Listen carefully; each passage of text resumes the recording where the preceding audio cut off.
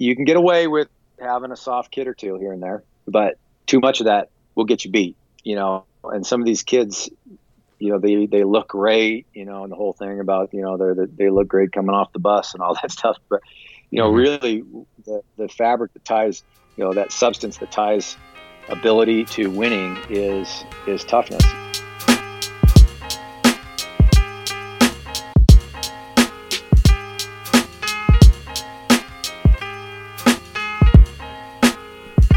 Welcome to Sauce Talk, a podcast about sports and the mind and living well in general. This is Billy Hansen, and today's episode is an interview with Coach Brady Bergeson. Coach Brady is currently the head coach at Regis University in Denver, and we walk through his background here as both a player and then into the coaching profession, so I won't replicate that here in the intro, but the kind of shortened version of his bio is just that he's been a tremendously successful head coach at the Division II level. He took his first head coaching job in 2011 with Western Oregon University, and he took Western Oregon from being a kind of middle-of-the-conference team to 18 wins in that first season and the best regular season finish in school history with a fourth-place finish. And then in his fourth season at Western Oregon, he took the Wolves to their first regular season championship in the GNAC and their first tournament appearance in school history. And they also knocked off Oregon State in the preseason that year. And so after that awesome season, he took the head coaching job at Regis University. And it took Brady only 3 short seasons to take Regis from a school which had missed the playoffs for many consecutive seasons to its first RMAC championship, RMAC tournament championship in school history, and its first NCAA tournament game victory since I think 1996. And so Brady is now entering his 6th season as the head coach at Regis after 4 straight RMAC tournament appearances. Brady showed up for my senior season. His first year as a head coach at Regis was my final year as a player. And I describe here on the podcast the kind of impact that season had on me as both a way to finish my basketball career and also the kind of impact it had on me in moving forward in my life after basketball. After graduating, I was a graduate assistant coach, so I worked for Brady on the coaching side, and I was a part of that championship season, so I really got to see firsthand how a championship organization operates. So on the podcast here, after walking through Coach's background, we dive into some of the philosophies and principles that really stuck with me, having both played and coached for him. And as you'll hear here, these philosophies really do transcend basketball. These are ideas and concepts that can be applied to many different aspects of life. And Coach Brady is someone who I really respect and admire, and it was truly gratifying to get him on the podcast and to dive into some of these topics that really made an impact on my life at large. So if you like this episode, you should stay in touch with my work by subscribing at my newsletter, which is billyhansen.net/newsletter. You can also help me out by leaving a review wherever you listen to this or sharing it with someone who you think might like it. So without further delay, here is Coach Brady Bergeson.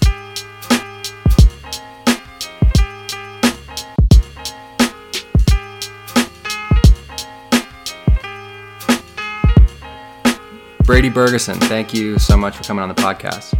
Billy, it is an honor to be here. I appreciate you having me. And I woke up this morning thinking about it, and I wanted to thank you for inviting me. You got me out of my comfort zone, so I feel great. Yeah, it's good. I feel challenged. It's good for me. Appreciate you having me. Yeah, well, I've had this episode in mind since I started the podcast, so I'm really excited too.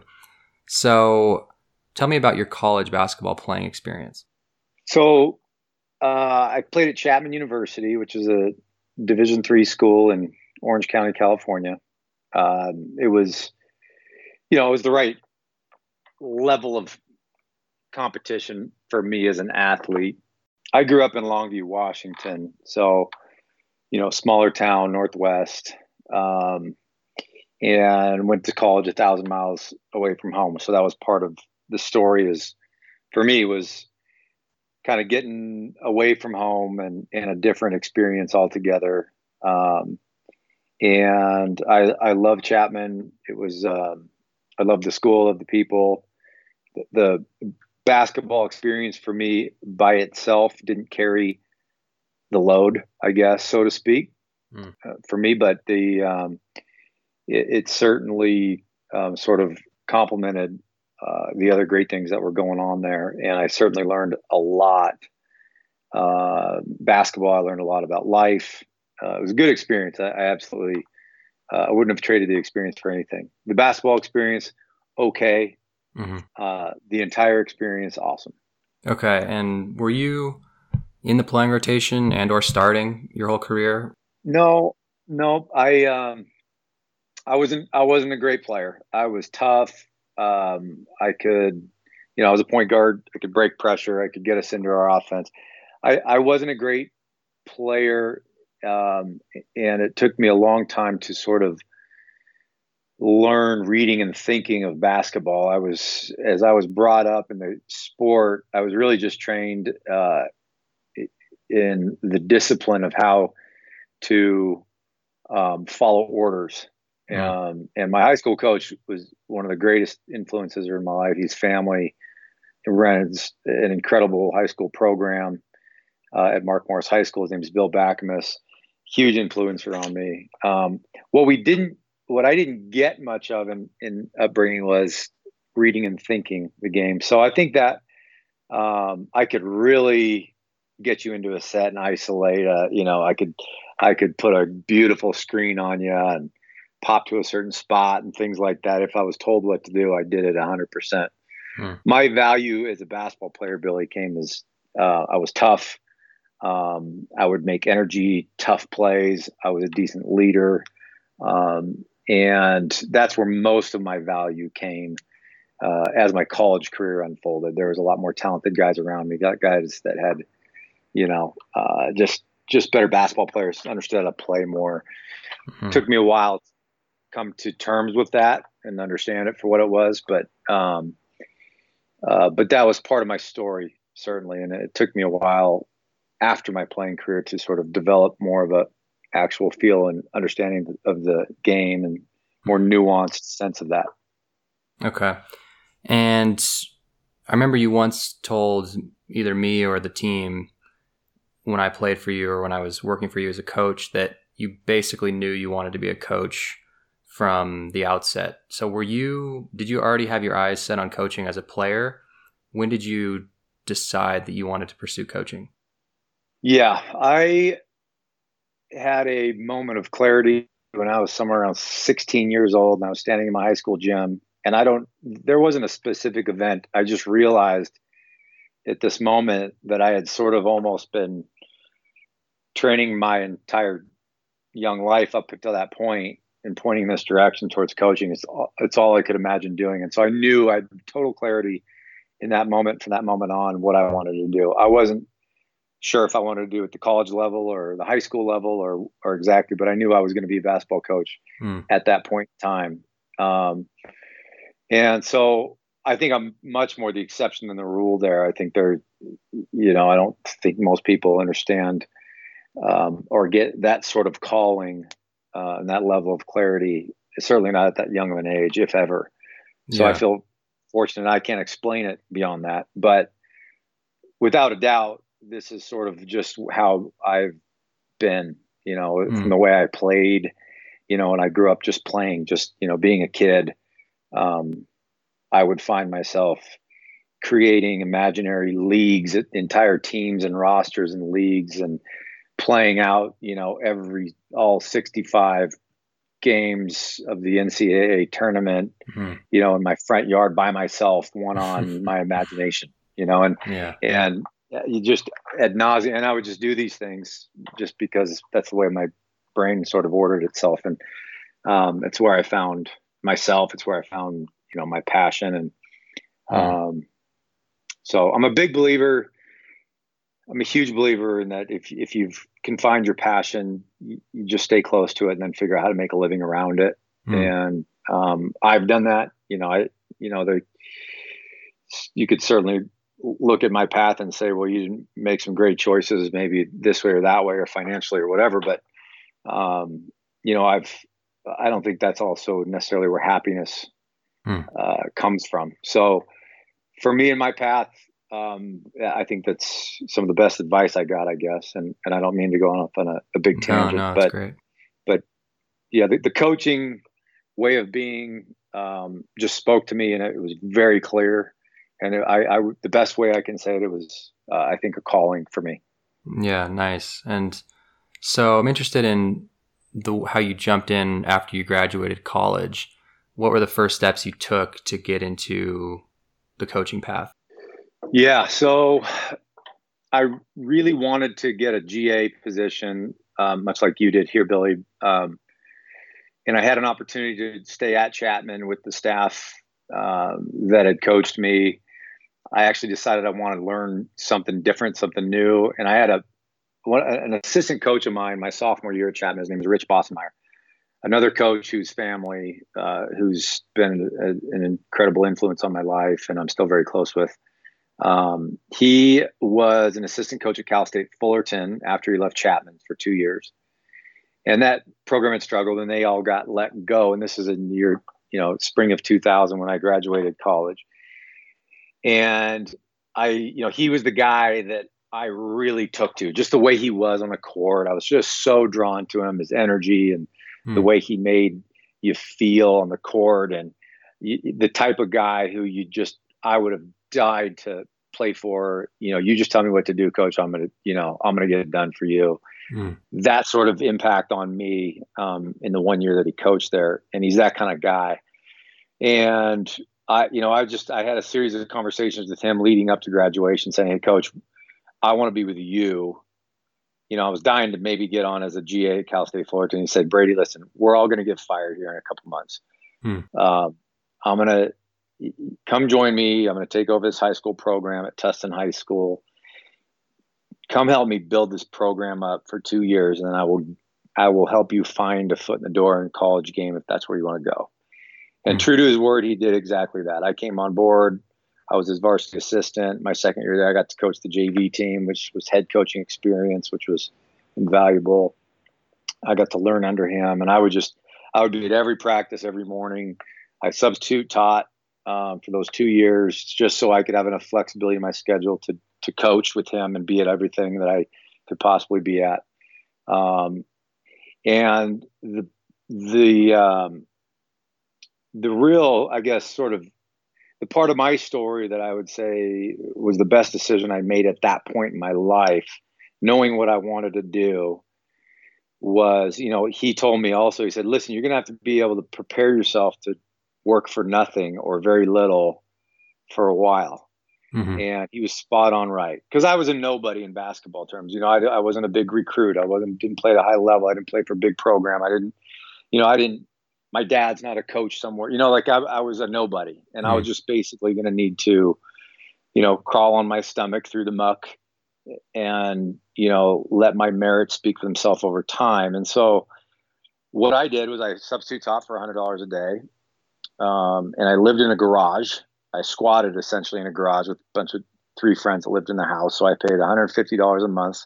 And for 2 years, I lived in this garage without insulation or anything else. I just, got some rugs and a couch and a futon, and that's where I lived for 2 years. But I did it so that I could afford to save everything, which wasn't a lot, and I was convinced at the end of 2 years that the $5,000 I had in my bank account could last for 2 more years if I had to make it. So I went off and true to his word, Coach Bossenmeyer helped me get a foot in the door at Metro State with Mike Dunlap. He had cultivated a relationship with Coach Dunlap during that time, and we would drive from California out to Denver at the time and watch a week of practice and spend some time with that staff. And anyway, so he really set the stage for me and gave me that opportunity, and I was able to make the most of it at that time. And so I was there at Metro for 6 years and moved on to Sacramento State for 3 as an assistant, Western Oregon for 4 as a head coach, and now Region 5. Yeah. Well, it's an amazing story. And it seems like part of many people's experience into the coaching path is that you really have to sacrifice, and it's so competitive that you really have to make some of those early sacrifices, and it's still not guaranteed that you'll get to where you want to go. But yeah, I want to, however deeply you want to go into this, I'd love to hear how your first impressions and then ultimate impact of Mike Dunlap and working for him. Now, he hadn't been in the NBA at that point. This was pre-Bobcats. This was him at Metro when he had, such a great legacy at Metro with, I don't know how many championships he won, but just tell me a bit about what it was like working for Mike Dunlap. Yeah, I can't say enough. And I don't think I could tell my story without, mentioning him. So Coach Dunlap, I got on spring of 2002, and they had just come off their second national title. So in his 9 years at Metro, they played in 3 national title games, won 2 of them, and were sort of the standard of Division II basketball for that time period. And so I worked 4 years for Coach at Metro, and it's hard to be honest, Billy, it's hard to separate what sort of many of my coaching philosophies and where they came from. It's hard to separate a lot of them from my experience with Coach Dunlap. So much of what I learned was more about how to think, how to see the game, so much more than any of the actual basketball specific things was how to teach, how to, how to operate, how to understand what's going on around you, how to situate yourself within an administration and a school setting that makes you difficult to fire, right? Politically speaking, like that part of the game, things that people don't think of. But most importantly, I learned a lot about myself, and I learned a lot about myself through him. I learned a lot about how to see and think about the game philosophically, just the foundation that I was standing on from basketball terms, was so small and narrow in scope. And he really opened up my scope to my vision of what it was to coach and how to go about things. It's really difficult to sort of separate myself from that experience and say before and after. It's hard to do that. So in many ways, just the fabric of sort of he's ensconced in the fabric of what I am as a coach and a person in so many ways. And I just owe him so much for that. He's a brilliant human being and an unbelievable worker.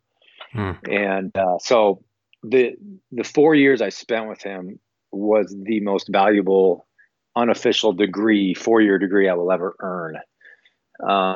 You don't get a piece of paper for it, but easily the 4 years of the steepest learning curve I've ever had in my life, and challenged and uncomfortable all the time. It was not easy. It was anything easy working for him, but it was great working for him. He's clearly, you can hear by the way I'm talking about it. This is a huge influencer on me in my life, and we're still obviously really close to this day. But he's an extraordinary teacher and mentor, and just human being to have kind of in your corner. Yeah, that's awesome. And I picked up some of that just being around him briefly when I met him and had lunch with him with you. Just the way he carries himself and the energy he puts off, it's pretty striking, even in a small sample like that. So one thing I'm curious about, and you can correct me where I'm wrong here, but I'm just trying to put myself in your shoes when you first got the head coaching job for Western Oregon. I can imagine that after climbing the ranks and fighting your way up, and like you said, living on low income for a long time, when you finally got your break to become a head coach, I can imagine that there's a lot of pressure in that first season to be successful, build a culture, and probably a lot of uncertainty when you actually have the reins yourself for the first time. So I'd love to know what your mindset was like going into that first season and what that experience was like having a team for the first time. Yeah, what a special experience that was. It was. Uh, it's one of those years where I'm really proud of a lot of the things that we did, but every time you gain another year of experience, you look at some of the other years and go, God, I wish I'd have known this then, or Yeah. I'd do this differently then. And one of those things you'd like to have back. We had a really neat team. We had that team had really a talented bunch of returners. The senior class knew how to play. And the reason that I had gotten the job essentially was that, I think they had sort of just gotten stuck in this rut of mediocrity there. And there wasn't a lot of, the guys weren't being challenged. They were kind of sleepwalking through things. And really, in my opinion, that the program just needed to be ignited. It was packed with fuel. It just needed to be ignited. And so, I came in, and I should say we came in as the staff with I think a good game plan in terms of and a clear vision of what needed to happen with that specific group. But year one was not the rebuilding year at Western Oregon, the way it was at Regis. And so, because we had really a talented group of seniors, we replaced most of sort of the bench, sort of 6 through 15 was kind of, we brought in a bunch of new guys. But boy, I'll tell you that the guys that they had coming back, they kind of knew how to play, and like I said, just need to be ignited. And so I had a lot of fun with that group. I would say this: your question's more about what was that like, and this group was talented, but they were a little goofy, and I had a really hard time with their goofiness, and I didn't trust it. So I was really serious with them, and I didn't let them. And a lot of this was driven by my own insecurities, because I hadn't been a head coach before. I was very secure in what we were doing, big picture, and I had a clear vision. And I think we executed a lot of things well. I think we did a lot of things well. But a lot of what we did, down the backstretch, I was operating a little bit too much out of insecurity and fear of my team's tendency to just get goofy and silly at times, and not really focus in and be as serious as I was about it. And so I probably pushed that team and drove them into the ground physically as much as anything, probably as the year went on. And I think maybe if I had been a little more calculated and confident and experienced in that way, I think maybe we could have, gotten lucky and punched through into the playoffs and so forth.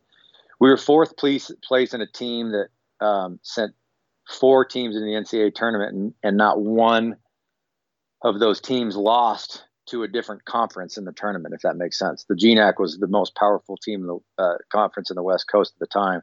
Western Washington won the national title that year. We split with them. We beat them at their place. We lost in overtime at our place. Seattle. I mean, the league was loaded at the time, and we were really good. And I think at worst, we were probably a top 20 team in the country, and basically missed making the NCAA tournament by about a game. So anyway, it was an incredible experience. You learn. It was humbling because you learn so much about,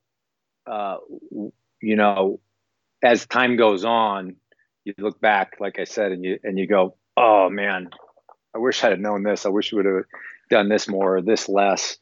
I think this would have been beautiful for that team.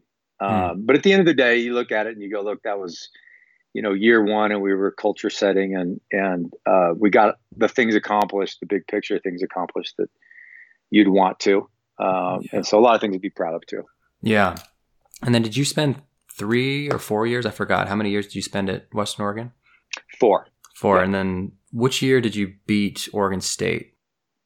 Yeah. So that was my last year there. Okay. In year 4, we had a really good team. So the year 2, at Western Oregon was really the rebuild year. We graduated all these seniors. We signed a bunch of freshmen. We had a very young team then the next year, and we took our lumps. Mm-hmm. The following year, we got up to a slow start and then a strong finish and won our first ever playoff game in school history. And so starting to slowly break the mold a little bit. And then our fourth year there was our championship year. We won the GNAC title outright. We got our first ever NCAA bid into the tournament. And a lot of firsts, and it was great. And then, we had a really loaded team coming back, which is a whole nother story, but we, they continued to win at a high level. Yeah. And I'm very proud of that too. That we left the table full and so that those kids could be successful when we left. And I just saw such promise long-term at Regis and just such an attractive place that I couldn't pass it up. And I wanted to be. Yeah. Yeah. So then just for context for my listeners, after you had your best year at Western Oregon, you take the head coaching job at Regis, which was my senior and final season as a player. And so you and I collided in that way. So you were taking over the program. Our program had struggled for quite a few years. Every year that I had been there, we were towards the bottom of the conference. I was underperforming, had issues with confidence and anxiety, and was not playing well or happy. I didn't really like basketball anymore, frankly. But I really wanted to stay on scholarship and get my degree. And so when you came in and, we had a very intense kind of tryout period, and I was really happy to remain on the team for my senior year, but I didn't have great expectations that I was going to be contributing. And so when the year started to unfold, the new culture really resonated with me. I found this new spark of passion for competition and for I just kind of fell in love with the game of basketball, and my shots started to fall. And I earned a spot in the starting lineup, and we were competitive again, and it was this really happy ending to my playing career. And I'm forever grateful for that experience. It really, I think, shifted my life trajectory in some ways, because it I had kind of a philosophical shift at that point where things kind of changed for me just in a lot of different ways. And so there's so many ways we could go in this conversation, but I think what I want to get into now is just some of the kind of philosophies and principles that stuck with me since playing for you. And then, I coached for you. I was a graduate assistant for 2 years after I got done playing, and I got my master's. So I got to be a part of the program as a player and a coach. So I want to just bounce around and ask you some questions about some of the principles that stuck with me and maybe drill down a little bit deeper than I remember. So I want to first ask, when you first arrived, one of the things that struck me was that almost everything we did was a competition, whether it was practice or it was in the weight room, and our results were posted, and there was an emphasis on competing, and there were consequences for losing, and you got rewarded for winning. So I'm curious as to why you structure your practices and your program in that way. So many reasons. It's a really important question. When I came in to Regis and you were there,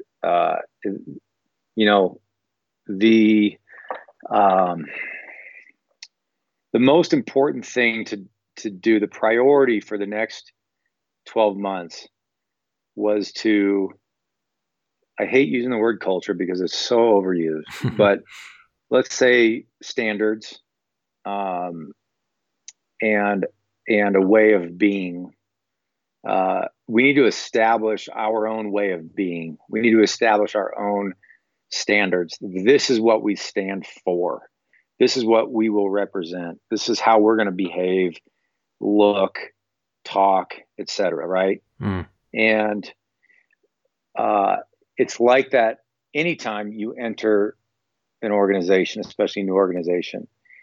And in my opinion, it really didn't matter what the situation was before we came in, because I was going to purchase it completely, meaning I was going to buy everything that was coming with Regis basketball. Okay. And now I have ownership over not just what happens from here forth, but what you went through in your first 2 years and what your teammates went through in previous years. I would be in the middle of it. Okay. And I would wear it with you. And then together we were going to pave right over the top of whatever it was, whether you were 25-0 and had just won a championship, or 5-20 and had the worst year of your life. We were going to pave right over the top of whatever that was. Okay. And we were going to pave over the top of it with the only way that we know how to do things, meaning our staff. Okay. We have a vision for this program. We have a roadmap for this program. We know how to do it. It's just a matter of executing it now. Okay.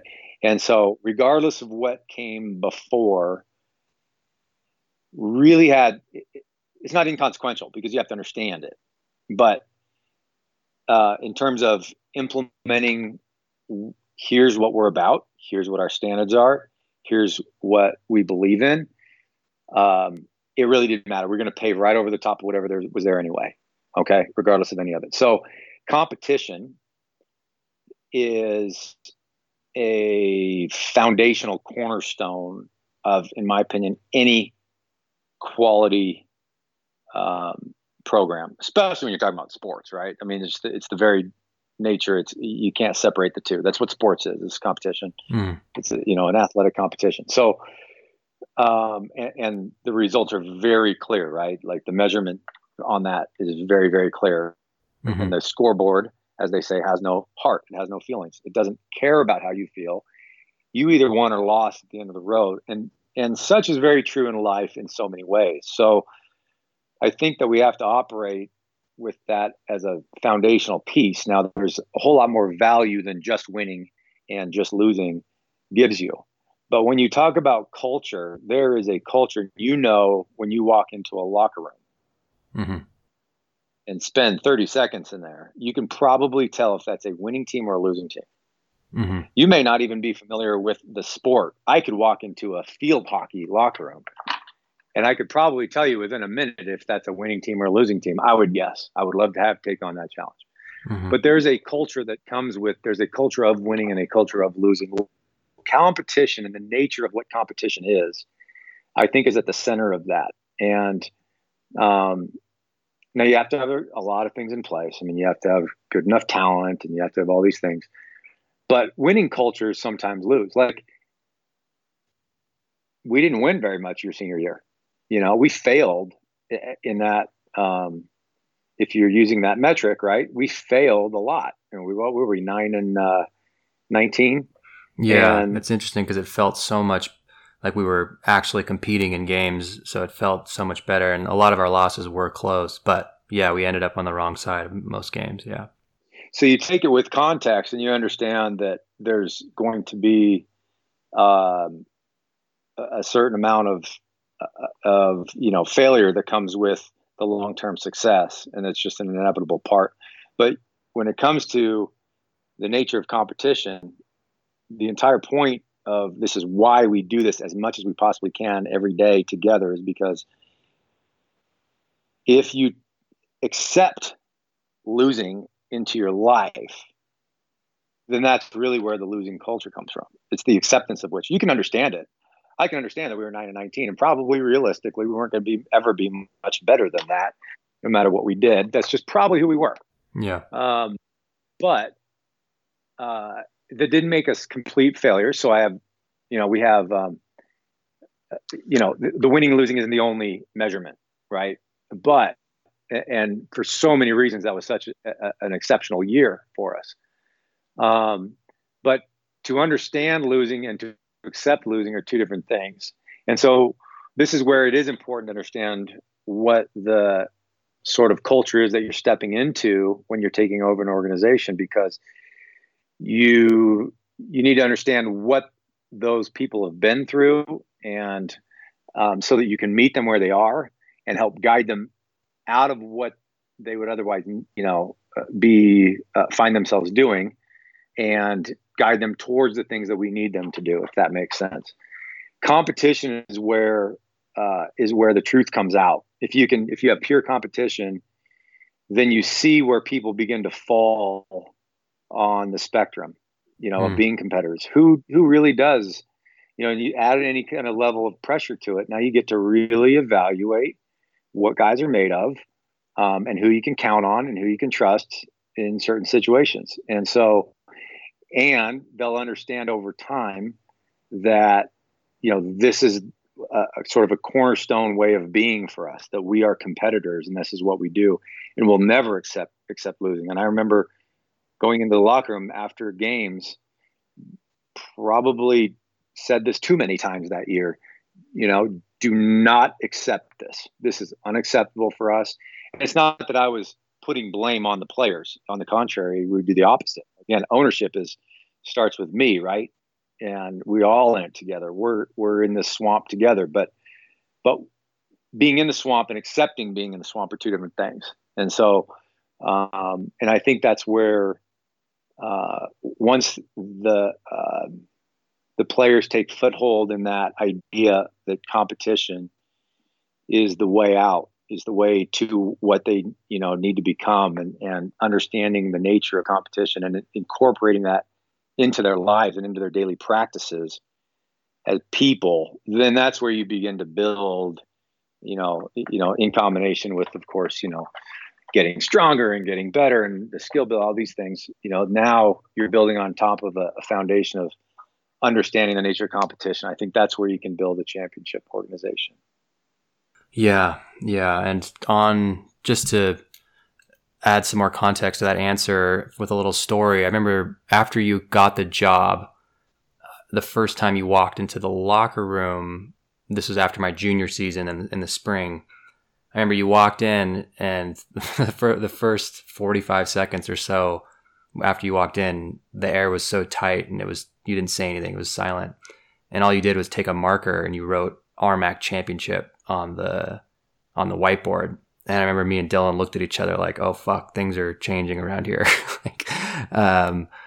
And yeah, I mean, that was one of the first moments where I knew, okay, we're in for something very different now. And that was kind of a symbolic moment for the new culture that we were building. And for us, having been at the bottom of the conference for the time that I'd been there and all the other returners, RMAC Championship seemed like this mountain that was impossible to climb. And so, but after my senior season, even though we only won 9 games, it didn't seem impossible anymore. And then 2 years later, you won the RMAC Championship. So it was and I was a part of the coaching staff there. So seeing that change and that build in 3 short seasons was really fascinating. What does it mean to you to not allow softness in the gym? Well, I think the answer is kind of just a continuation of what I was just saying about the nature of competition. As coaches, we value so many things. You're recruiting and you're developing players, and you always want the bigger, better gun, the better athlete, the better this, the taller kid. And at the end of the day, sometimes that's the best thing that you can do is get a bigger, taller, better gun, right? Weapon. I mean, a kid who can really do some things is different, right? But, and that's part of it, obviously. But when you put that kid under pressure, the real question is, okay, how much that talent comes out in a winning way? And I think what kind of the substance that ties together talent to winning is toughness. There's some other ones. Communication would be one, but there's, if a kid is just soft, especially mentally, physically, that's really easy to see, right? Mentally, it's not as easy to see all the time. and not as easy to say. Well, I don't know.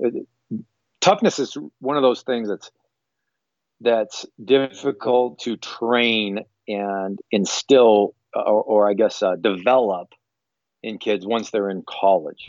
Okay, but I do think that it can be stoked and emphasized in a way that whatever that kid's got inside of them, if they know it's important to at least, that toughness is valued, and that this is how we need to react in this situation, in a mentally tough scenario, that insofar you can train that, you can train toughness. Okay, you can pull out of kids what is already there, and you can develop it a little bit, right? You can play a whole lot of 3-on-3 full court, no dribble. Oh God, I just got a bad shiver down my spine. Yes, I knew you would.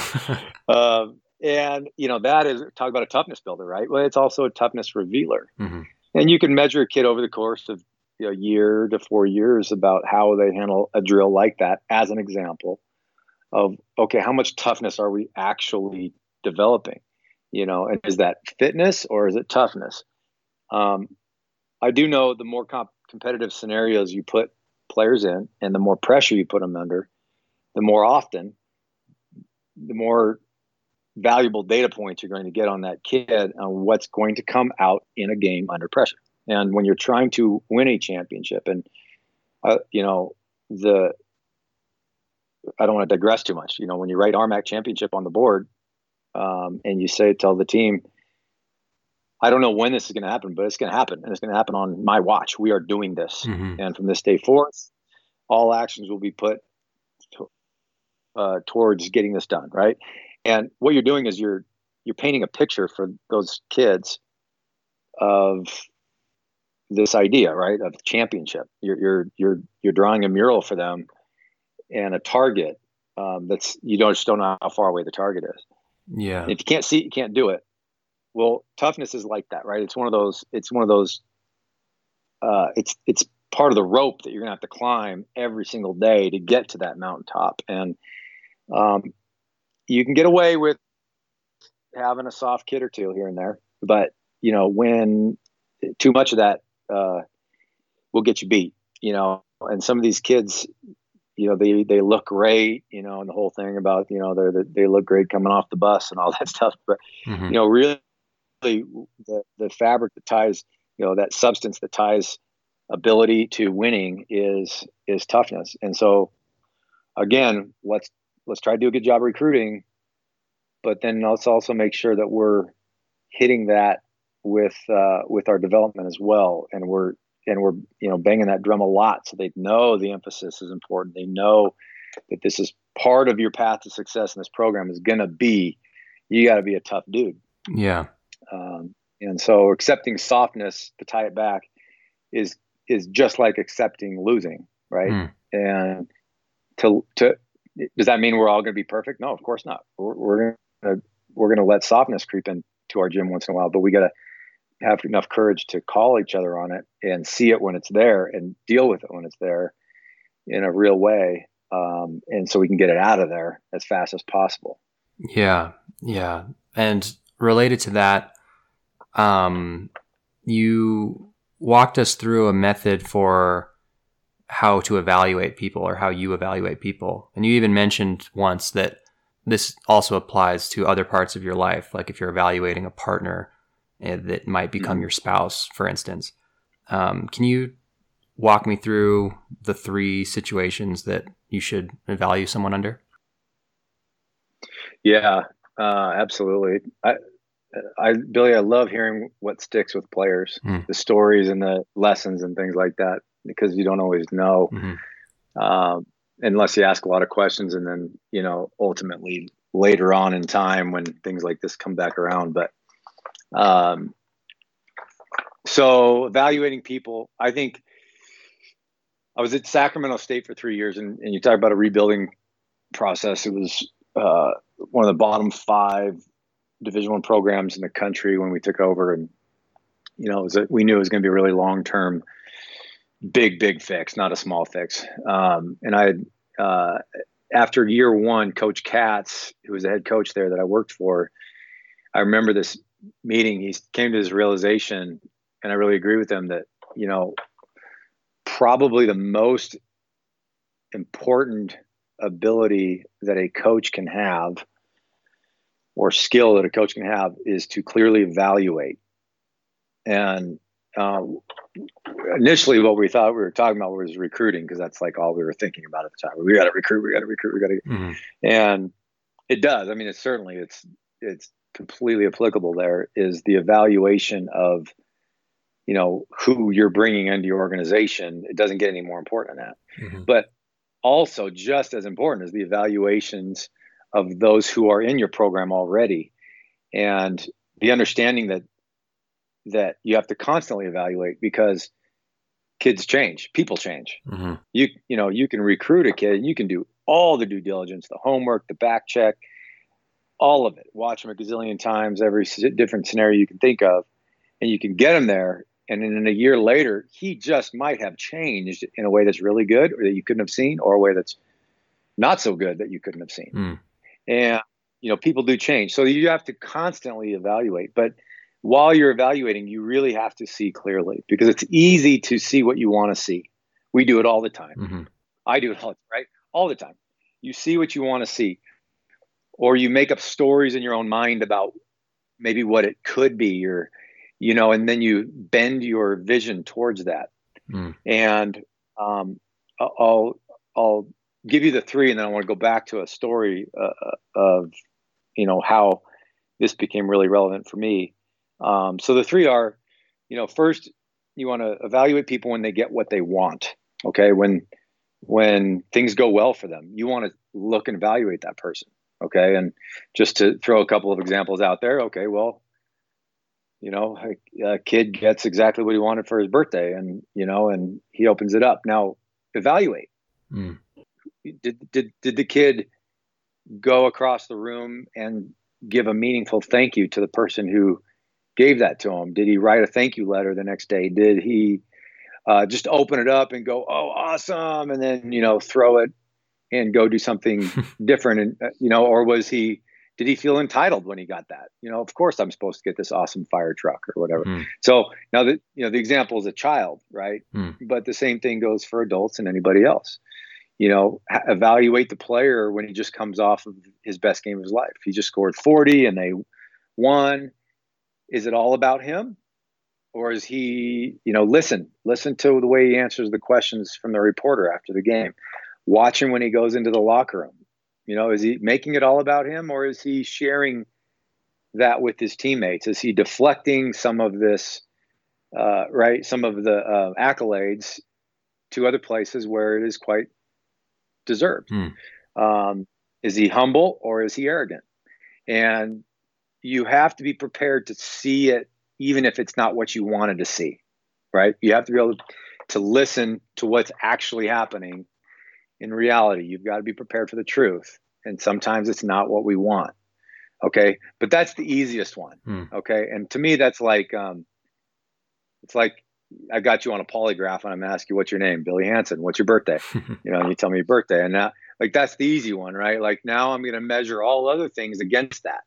So I see the data on the polygraph, and now I'm going to see, okay, I saw you, Billy, when you had your best game of your life, and I evaluated you, and here's the things that I saw. Now, a week later, you have a really lousy game, or you have a lousy practice, or, something happened that wasn't fair. Evaluate people, number two, when they don't get what they want, right? When they get a big pile of crap, and when they were expecting something good. So when things don't go their way, adversity, you put your, whatever word you want to put on it. These are really valuable. Now we're getting into some really valuable evaluation moments, right? Where you can see clearly what people are made of. Adversity, holy smokes, things aren't going your way and it's hard. Evaluate. And this is where, as a coach or as a parent or whatever, you're going to want to blink sometimes. You don't, tell me he didn't just do that, Tell me my child did not just react that way. Okay, we got some learning to do here, But don't blink. Don't blink, because it's only what it is. And these are things that you can get better at. if you have somebody who cares enough to help you through it. Mm. And number three, and most importantly, in my opinion, adversity is a huge one, right? Mm. But if I got to pick one out of all of them, it'd be evaluate people under pressure. Mm-hmm. Under pressure. And that can be adversity too, right?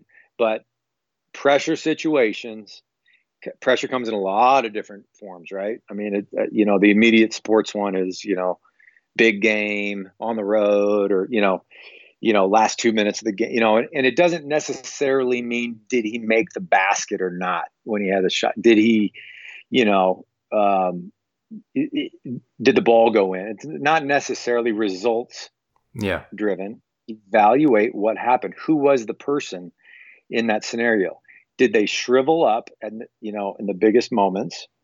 Did they get nervous? Did they become argumentative, and all of a sudden this behavior comes out that you haven't seen before, and they've got bench demeanor that you go, what the heck? Where is this coming from? Or are they cool, calm, and collected? Are they poised? Are they mentally tough? Are they mentally weak? Are they, the list goes on, right? But that is the greatest measurement you can have. Now, the best measurement is all three of them, and you can see all your data points and draw your picture of, okay, this is all it gives you is where you are on the day. This is the evaluation on the day. Now you got to wake up tomorrow and you got to reevaluate everything again. You got to teach, you got to help them, you got to help the pupil see what it is, but then you got to go back and we got to keep evaluating all the time and just collect data. And I really do think, Billy, when you ask the question, when you're evaluating a spouse, when you get really serious about a person that you may want to be your life partner, holy smokes, you better have a clear picture of what's important to you, and what is that person like when they get what they want? What is that person like when they're not getting what they want? What is that person like under some kind of pressure scenario? What do they do? And if you look at that and you cringe and you go, ugh, ooh, I didn't like that at all, maybe that's not a good fit for you. But are you willing to look at it? Because she might be a 10, right? She might, or whatever. Are you willing to look at it and see it for what it is and say, do I want to spend my life with that? And same thing with friends, right? Same things with employees. If you're an employer, I mean, just the list goes on, just people around you. And it doesn't have to come with, good person, bad person. It just is what it is. We're all imperfect people. But if you want to get a clear evaluation, I think those are the three areas where you need to pay particular attention. Yeah, I love that principle, and I try to keep that in mind in my own life. It's definitely something that most stuck with me from my time with you. Another thing so in relationship to evaluating people, this probably has the most to do with recruiting and roster building in the context of basketball, but it also has direct implications for any kind of leadership role, whether you're a business owner or a boss or somebody who's making hires. You once recommended the book Good to Great to me by Jim Collins. That's his name, right? Jim Collins. One of the concepts he has, I'd heard you say this before I read the book, but it's make sure that the right people are on the bus. It's something like that, right? Right. And he makes a very compelling argument about it. And it's on the surface a little bit callous almost, but just the kind of, he argues that one of the most important things that, well, let me backtrack for a second. This book, Good to Great, he did this very detailed analytical study of very successful companies. And he did a really thorough job controlling for all different variables. So it wasn't just companies that are kick-ass, but it's companies who are in similar situations to other companies who are much more kick-ass than the companies that they're competing with. And he tried to tease out the things that made those companies great. So hence the book title, Good to Great. And one of the things he emphasized was this, you need to have the right people on the bus principle, in that making sure that the right people the people who are going to be pulling in the direction that's going to be helping the company and everyone else are part of your company and being very strict about that. Can you talk about how that principle has influenced you as a coach and maybe expand on that idea and what it means to you? Yeah, absolutely. So I will start with the story I wanted to kind of tell. Oh, that's right. Yeah. And I forgot to on my last answer, but when I worked for Coach Dunlap, and he, by the way, is the one that introduced me to that book. No surprise. He, after my first year with him, which was easily the most difficult year of my life in terms of being comfortable, being pushed out of my comfort zone all the time, and my learning curve, and forced out of my shell in so many ways, forced to, confront insecurities and things like that. And grew so much. At the end of this year, I remember I sat down in his office and he said, "Hey," in just a really beautiful way that he, gave me this message, but it was essentially the message was, what I figured out about you in a year, one thing about you is that you tend to see through rose-tinted glasses. And what he meant was, I don't naturally, I blink, right? When you're evaluating or putting judgment on something, which you're forced to do in this job, in this profession, and many, many others, that I tend to blink, or I tend to shift my vision towards what I want to see. Okay. And so I really wasn't living in truth with myself. And I would be able to, now, was it a destructive way? No, but I was just had a hard time with conflict, and, so just uncomfortable with, certain things, personally, with being able to be in a situation like that. And I just wanted things to be okay, so I would see them that way. And he was spot on 1,000%. It made so much sense to me in the way that he said it. And his vision of me in that scenario, as he evaluated me, was so helpful for me, because I trusted him and I trusted his input, and he was spot on. So from that point forward, it was really a turning point for me in my ability to live and see clearly in a completely, or as close to it as I possibly can, live in this honest, forward manner all the way through. And I was never, some deceitful liar or something like that. I wouldn't necessarily confront all the hard truths. Well, when you're evaluating people, and your question is about getting the right people on the bus, that the people you surround yourself with is one of the most important decisions you can make as a person. And you talk about another way of evaluating people, look at who they hang out with, right? Look who they surround themselves with. And, that does say a lot about them, their life partner, their best friends, and so forth, the people they choose to be with. And surrounding yourself with the right people that stand for the right things is so important. But in order to do that, you do have to evaluate people clearly, and you have to know what you want and what you don't want. So any organization, and I believe that this is a transparent truth, I think you could take it to any organization, any discipline.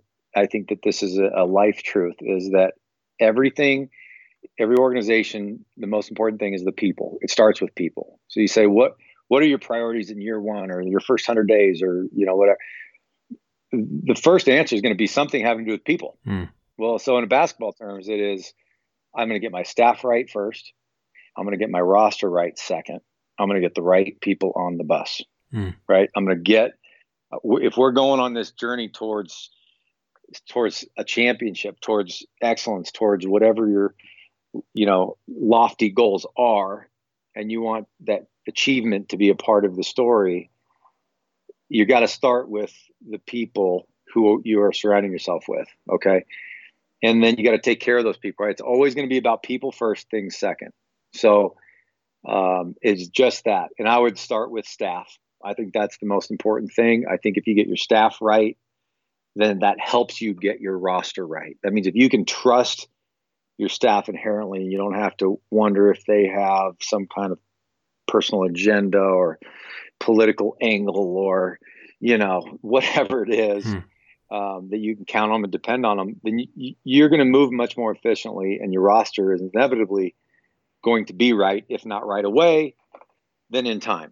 And then once you get your roster right, then as the book goes on, I don't want to get out too far in front. Then you got to figure out what the right roles are for each person, right? What seats are they sitting in, and that's kind of the next step. But I think Jim Collins hit it. Nail on the head, man. Getting the right people on the bus, and I now understand it anecdotally. Being in it and building my own staffs, my own, our own rosters, and making relevant changes in those things. Who you surround yourself with is absolutely the most important thing you can do for your organization. Yeah, and that can come from some really hard decisions in the short term. I sort of like to think about it.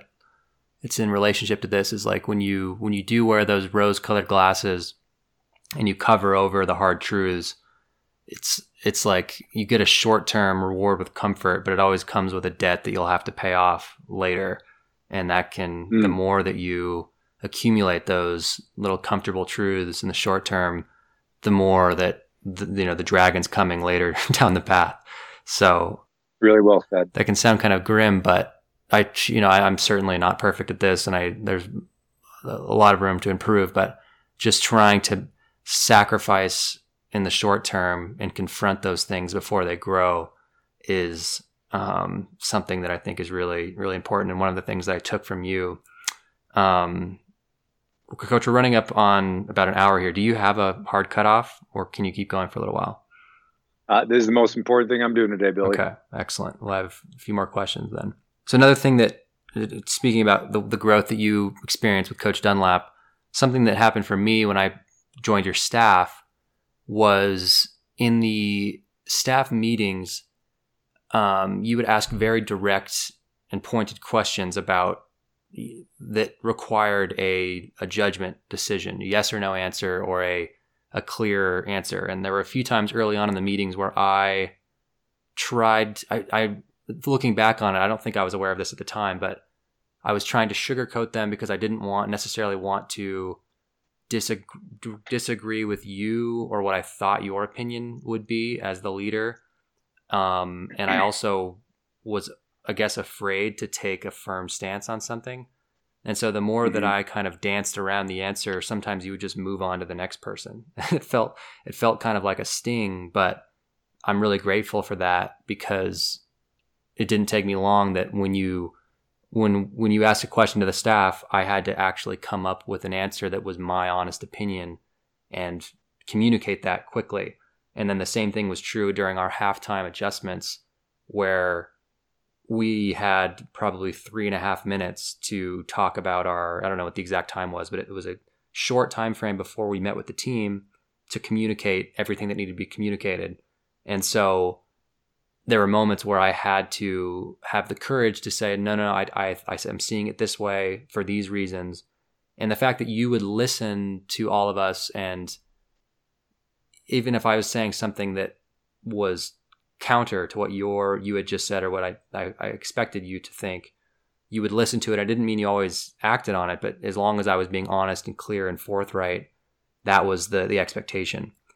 So do you want to, why is that honest communication and quick? I think I don't want to put words in your mouth, but there was something to it was like you wanted to get an unfiltered answer from the staff, and that's why we went around quickly.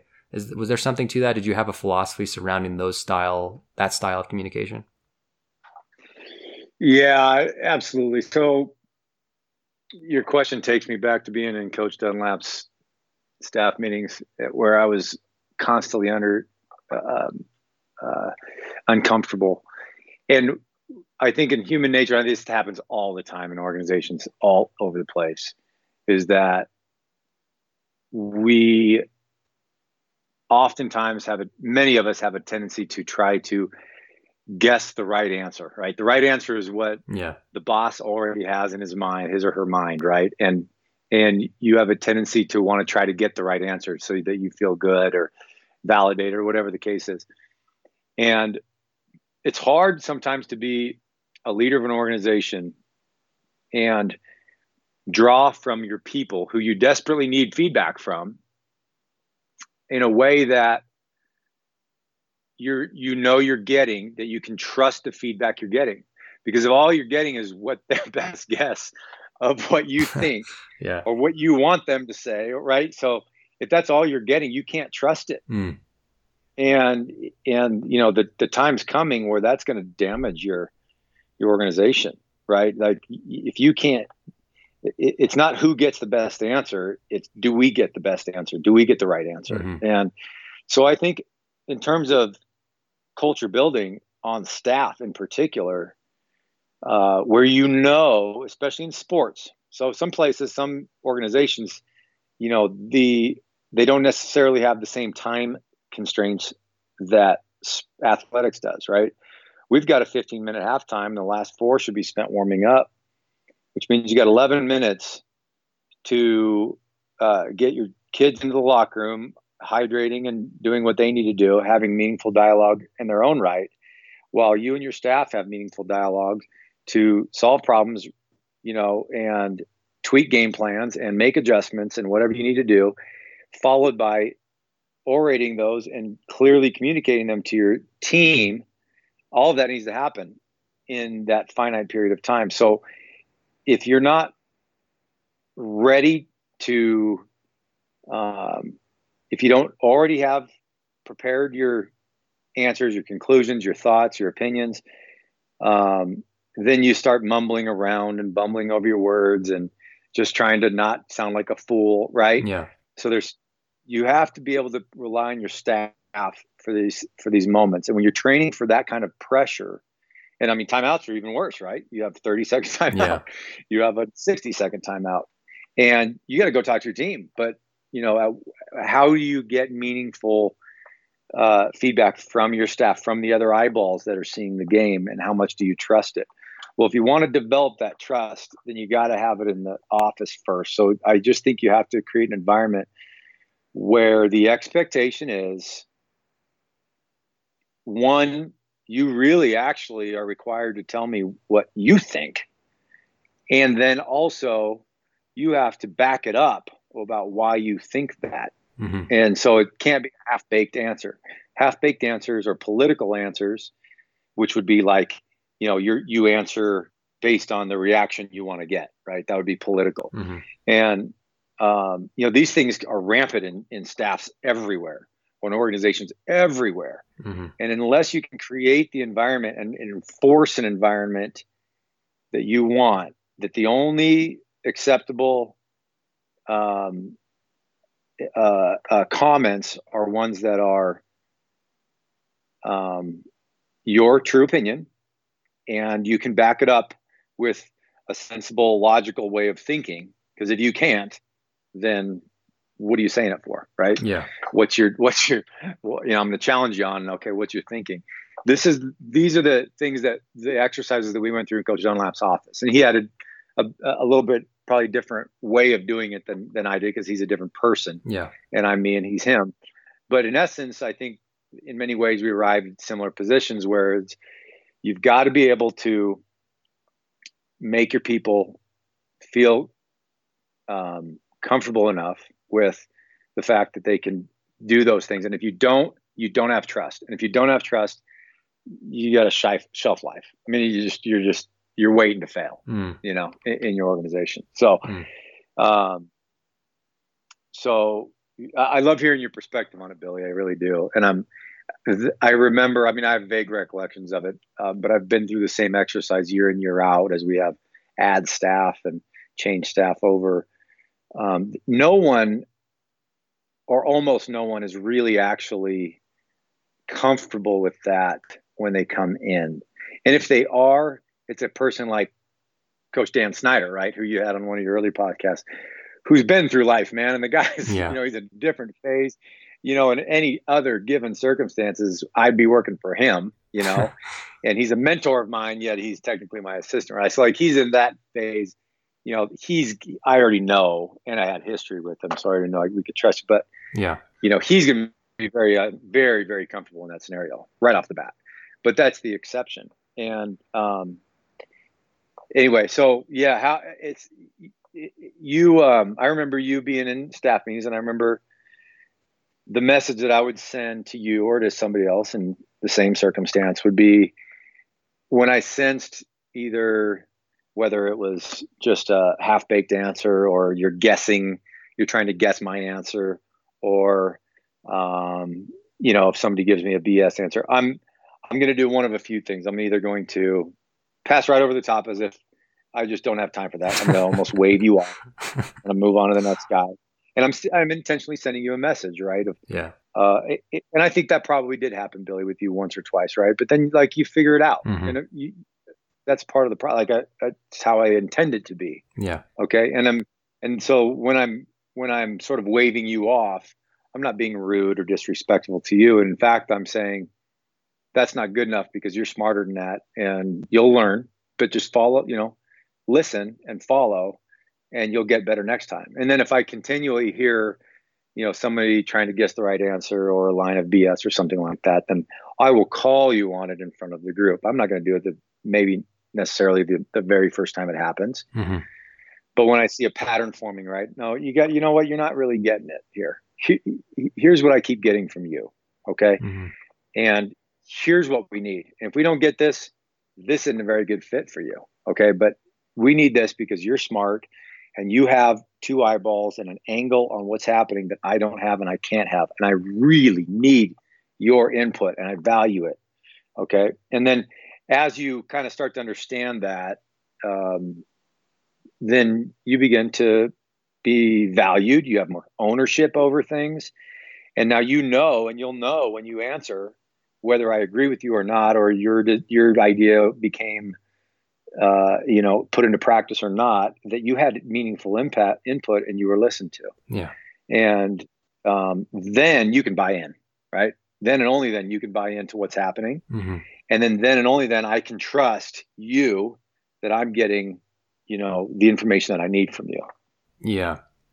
Yeah. And you talked about that master's class that you didn't get a degree.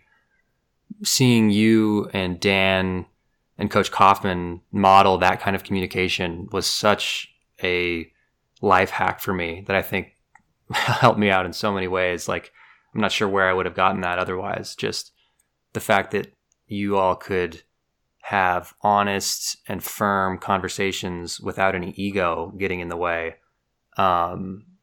with clear direction. I mean, yeah, I'm not trying to put down anything else that I'm doing, but I've worked in quite a few jobs since working for you, or even in conjunction with working for you when I was like in your staff meetings and working at a restaurant at the same time, and seeing the disparity between the kind of communication that was going on was really helpful and striking. And yeah, I've been in office meetings, especially at a job I had a few jobs ago, where it really was like we'd spend an hour and nothing was said. It was like we were just like putting sound waves into the air without getting anywhere. And having been through your that kind of communication, I could recognize it. And I think I'll angle in my life into a situation where I'm in some kind of a leadership role someday, and I'm glad that I had that training. Another thing that I noticed early on, and that was obviously important to you, and I forgot, I think you had some kind of a phrase for this that maybe you can remind me, but just about tracking what you care about, or what you, I forgot how you put it, but just that the things that you want to be good at or improve, you have to measure. Am I remembering that correctly? And do you want to expand on that? Yeah, sure. Absolutely. Yeah, I think this is another important one. You ask great questions, Billy. You do. And I just want to say this. It didn't take you real long to latch on to this. And it didn't surprise me that it did. You were a natural fit. And I think it was uncomfortable for you at the beginning for totally natural, normal reasons. Mm. But you were one of us, and you're probably smarter than all of us. No. And once you kind of just got the idea that, oh, this is what we do, you jumped right in. And that process is a lot of fun for me to be a part of with other people, Mm-hmm. because I just remember how painful, I'm a slow learner in a lot of ways, and I'm more naive than most people are in so many ways. So I had to learn all these things, and it took an embarrassingly long time for me to, and sometimes, to learn some of these lessons. But thank goodness I surrounded myself with great people and had great people that took time with me, because otherwise I wouldn't be able to do this with or for anybody else. And I really think that my mentors are on the right track. Another good question here about, the answer is you are what you measure, or another way of saying it was you are what you emphasize. So in a lot of coaches will tell you it's not what you teach, it's what you emphasize. And which means, the difference is that what are you paying attention to and sharing feedback with your, let's say, player or team, right? If you are constantly going back to ball movement, say, and emphasizing ball movement and stopping the practice and praising it when it's good and noting it when it's not good and redoing it, you're emphasizing that point, okay? And you are going to get what you emphasize. Then your players are going to go and they are going to move the ball the way that you're asking them to do it because you are emphasizing it. That's different than teaching ball movement, okay? And teaching is a bit different, right? So what you're really, the more important thing in practice in what you do is what you are emphasizing, okay? And so then to get more specific to your question is also what you measure, okay? And coaches are certainly guilty of this, especially very smart coaches that want a lot of information. And there's a lot of us out there, or them out there, who, the analytics are so popular now, and the math of the game, and people diving into, and, professional teams are hiring MIT guys right and left to, be their analytics guys, on the sidelines of the NFL and all that. And, these things are valuable and important, but can be very quickly overdone when it gets put into practice with your team. There's only so much that you're going to be able to emphasize. I can go into practice and say, hey, today we are emphasizing offensive rebounding. Now, it's my job to then actually emphasize offensive rebounding. So whether we actually do a rebounding drill or not, whether we teach it, right, or not, if we go into practice and 4 out of 5 things that I'm talking about every time I stop practice and talk is about offensive rebounding, I am doing a heck of a job of emphasizing that. But if I go into practice and I go, hey, we're going to emphasize offensive rebounding today. That's our emphasis. Got it? Okay, everybody, let's get going. But really what my communication with my team is once I talk about offensive rebounding, and then I'm talking about screen setting, and then I'm talking about the quality of the cuts, and I'm talking about defensive transition, and right, the more I water it down, I'm really not working on anything. We're really not emphasizing anything, right? And ultimately, those are your practices are going to be your most worthless practices, quite frankly. Yeah. Maybe not worthless altogether, but they're going to be your worst practices. The best practices are the ones where you can have clear measurements and clear emphases. And that's what you're doing. 1 to 2 things is about what you're going to emphasize in a given practice. Well, when you're taking stats and you got, if I was an NBA guy and I had an MIT guy on my staff who's crunching all these numbers and giving me all these things, he needs to know. I can ask him a gazillion questions and he can give me a gazillion answers. But at the end of the day, we've got to be able to whittle this down to a few categories that are going to define who we are as a team. Okay. We're not going to be the best rebounding team and the best shot selection team and the best turnover margin team and the best, defensive transfer and the best this and the best that. We're not going to be the best at everything. So pick what you want to stand for.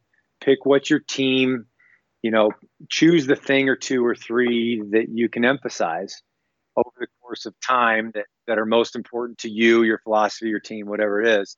Decide what those are, and then measure the heck out of those. If it's more than a handful of things, a few things, you're overdoing it and you're not going to get any of those. You're watering down your product.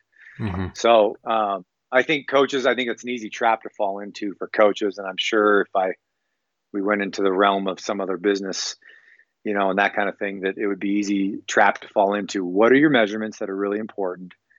And keep coming back to them, keep coming back to them, keep coming back to them. And that's who you are. You're defining who you are as a team and what your trademarks are and how you're going to win and how you're going to lose. That's what you're really defining by your emphasis and your measurements. Yeah, I love that. And I've actually been thinking about that in relationship to my own life path or daily routine. Not sure how this is just coming to mind now. After I got done with basketball and even out of my master's programs and then into my job, I used to have such a defined, set of standards from my classes. I've got to get A's in my classes. I've got to perform on the court. I've got to be in shape. I had all these things. And then when I left, it was like the world opened up and it was really wide and I wanted to do all of these different things. And what I've learned, and I've had conversations with my little brother about this, is like, it's kind of a harsh reality, but in the same way that you create a practice plan and you can't work on offensive rebounding, D-trans, ball screen coverages, and 10 other things in one day, you also really have to kind of chop the fat out of your own routine and spend your time well. Because, for a while there were 6 different projects that I wanted to work on, and I wanted to meditate for an hour a day. I wanted to exercise. I wanted to take these supplements. I wanted to, listen to these new albums. And for a while, like you said, if you try to do everything, you won't do anything at all. And so right, relating that principle to even like building your own routine of your day, or the people who you spend your time with, or the things that you put your attention on. Attention is is your most valuable resource. And so really selecting the things that you want to commit to, it's a sacrifice of everything else, but then you actually are working on something and getting better at it and being productive. And that's a more fulfilling way to be, I think, for those of us who are trying to improve or, find value in for ourselves and others in life. So I could not have said it better, Billy. That's well articulated. I think you're spot on. And I think, back to Coach Snyder, he's famous for saying life's full of trade-offs. Mm-hmm. In so many ways, we've got to decide in our own lives what is most important to us. And part of the trade-off is going to be, okay, well, how, it's going to be, the results are going to be directly impacted on how you spend your time, where you spend your time. And so, is that time spent with family? Is that time spent with your career? Is that time spent with your practice? Is that time spent with your hobbies?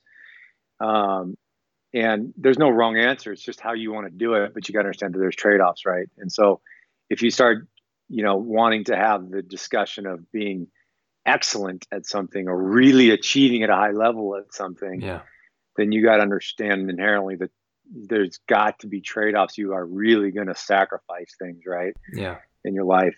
And I think it all does tie together. I think you tied it together beautifully with, you are what you measure, you are what you emphasize, you are, what you spend your time doing. Right. Yeah.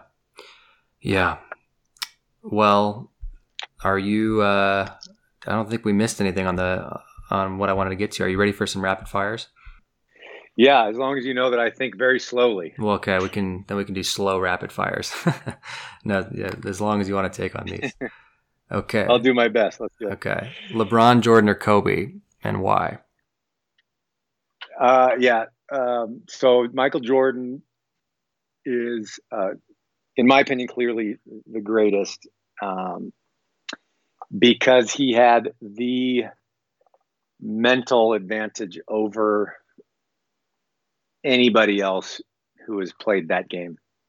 He had a mental edge. The Last Dance, I thought a lot of people drew different conclusions than I did off of that. But, I knew this from watching him when I was growing up, but then also, reading about him, hearing about him. But then The Last Dance, I thought, for me, really solidified it in that you could sort of see behind the scenes and what that guy went through, and how you could imagine just how exhausting emotionally and mentally it must have been to be him. I honestly cannot imagine what that was like for him. But yet, at the highest stage, under the greatest pressures, he was always at his best. And really, he didn't fail. I mean, he's 6-0 in the, he never went to game 7 in the finals. Yeah. 6-0. And he, I just think he had this mental, insatiable thirst to win that was pathologically competitive, that he could not or would not shut off. And when the lights were brightest, he was always at his best. And you cannot say that about anybody else.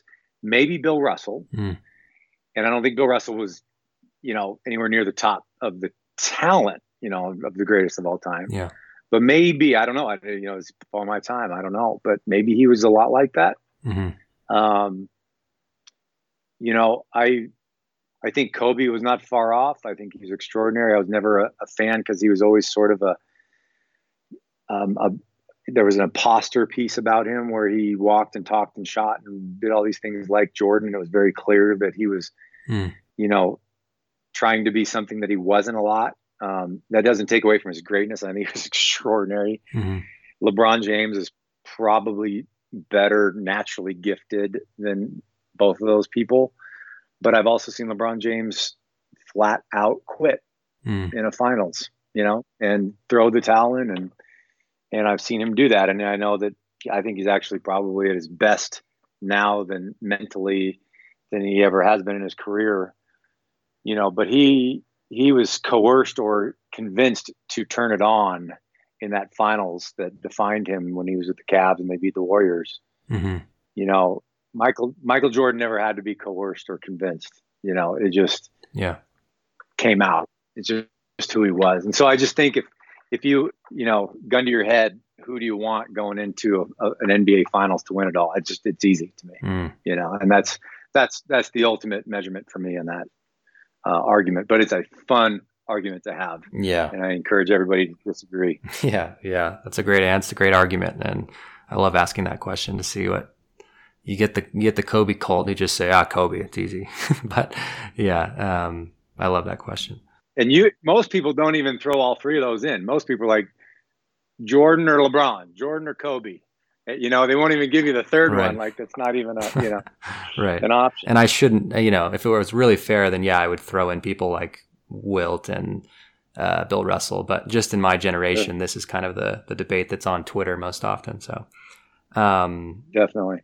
What book or books should every aspiring leader read? Well, Good to Great, which we've already talked about, I think is one of those without a doubt. A game that, or a book that we've talked about off air now that just came to me this year, that was The Inner Game of Tennis. Yeah, I think is now every athlete or anybody. I just think it's valuable for anybody who's, in and around anything related to sports. I just think it's brilliant, and I can't believe it took me 30 years to find that book. Yeah. But I would now say that one, and then the other one that jumps. I'm probably missing something obvious, but a third one that jumps off the book that I'm actually rereading now for a second time is The 5 Dysfunctions of a Team.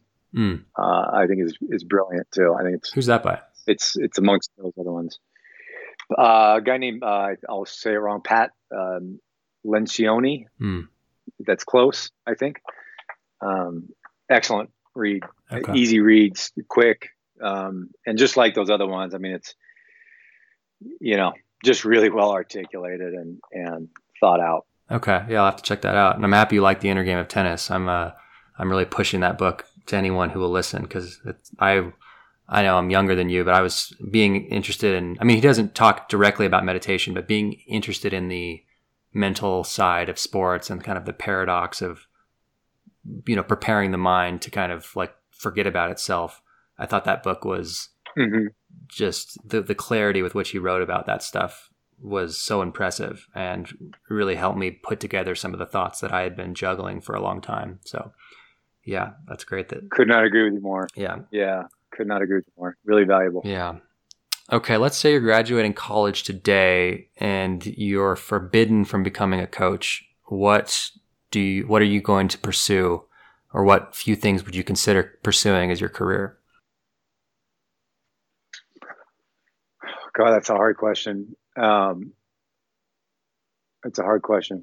I have not given that enough thought. So since this is rapid fire, I will say the first thing that popped into my head. I would probably be a teacher. I grew up in a house full of teachers. My parents were both educators. And obviously that's part of who I am now. One of many hats that a coach wears. I would probably be a counselor or a teacher. I think I would have gotten into,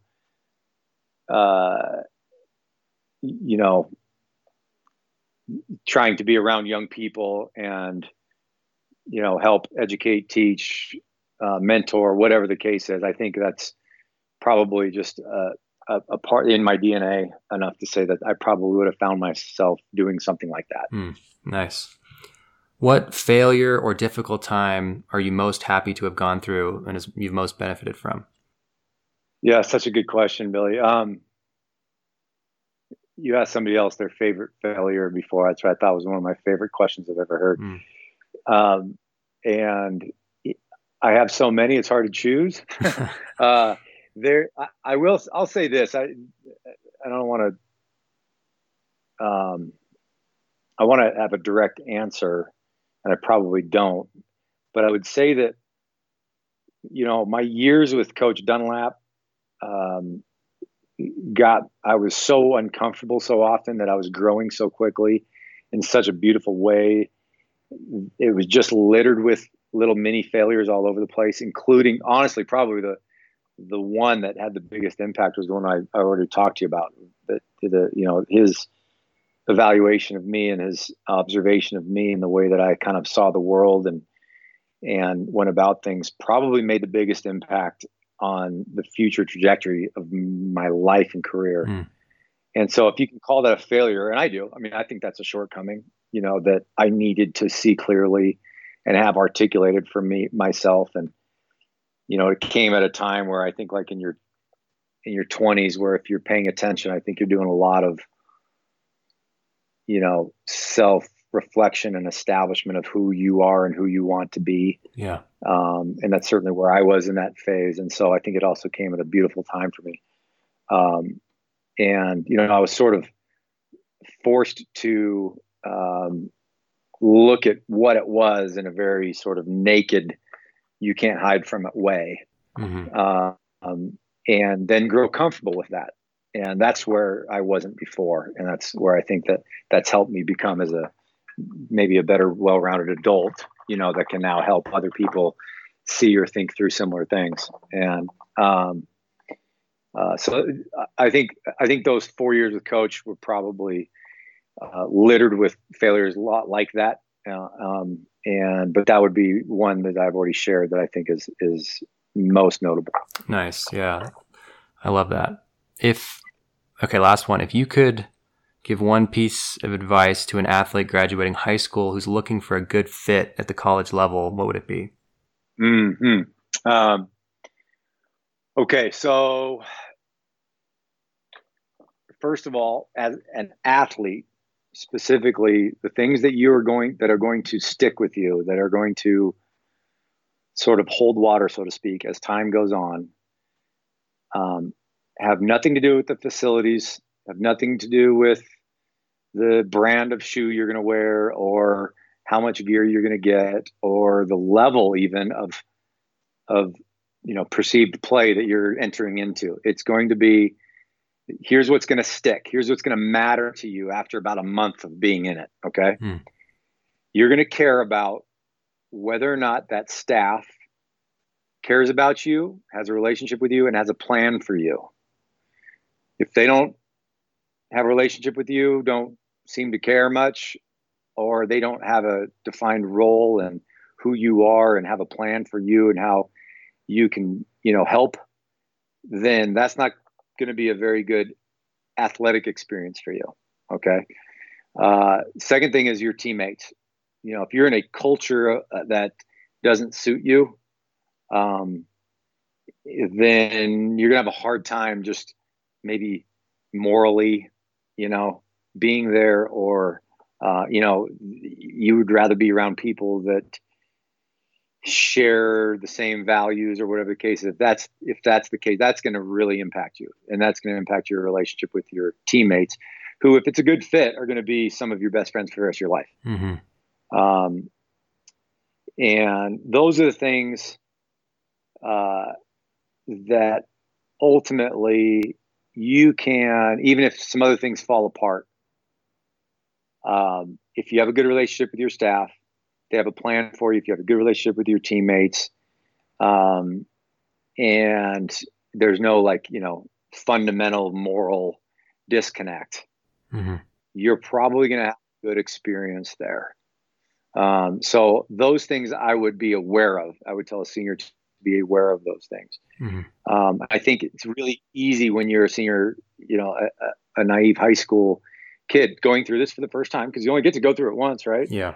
Is, you're every year for that, it's uncharted territory for them. They're going through it for the first time, and it's things aren't clear. And, you've got to be able to, I think the only other thing I would say is you've got to be able to step foot on campus and say, okay, if the athletic part fell apart, meaning, in 2 years from now or whatever, I couldn't play for whatever reason anymore, right? They discontinued the sport. I got injured, whatever else. Am I going to be happy here? Could I see myself on this campus? Do I feel good here? Do I feel comfortable here? Do I like the school, the surroundings? There's a gut primal instinct to it. And I think you got to be able to check that box, right? And if you can do that, and then consider, what I already said about the athletic part, then I think you're setting yourself up for a good decision, and if you can't check all those boxes, it doesn't mean, maybe that's your only opportunity and it doesn't check all those boxes.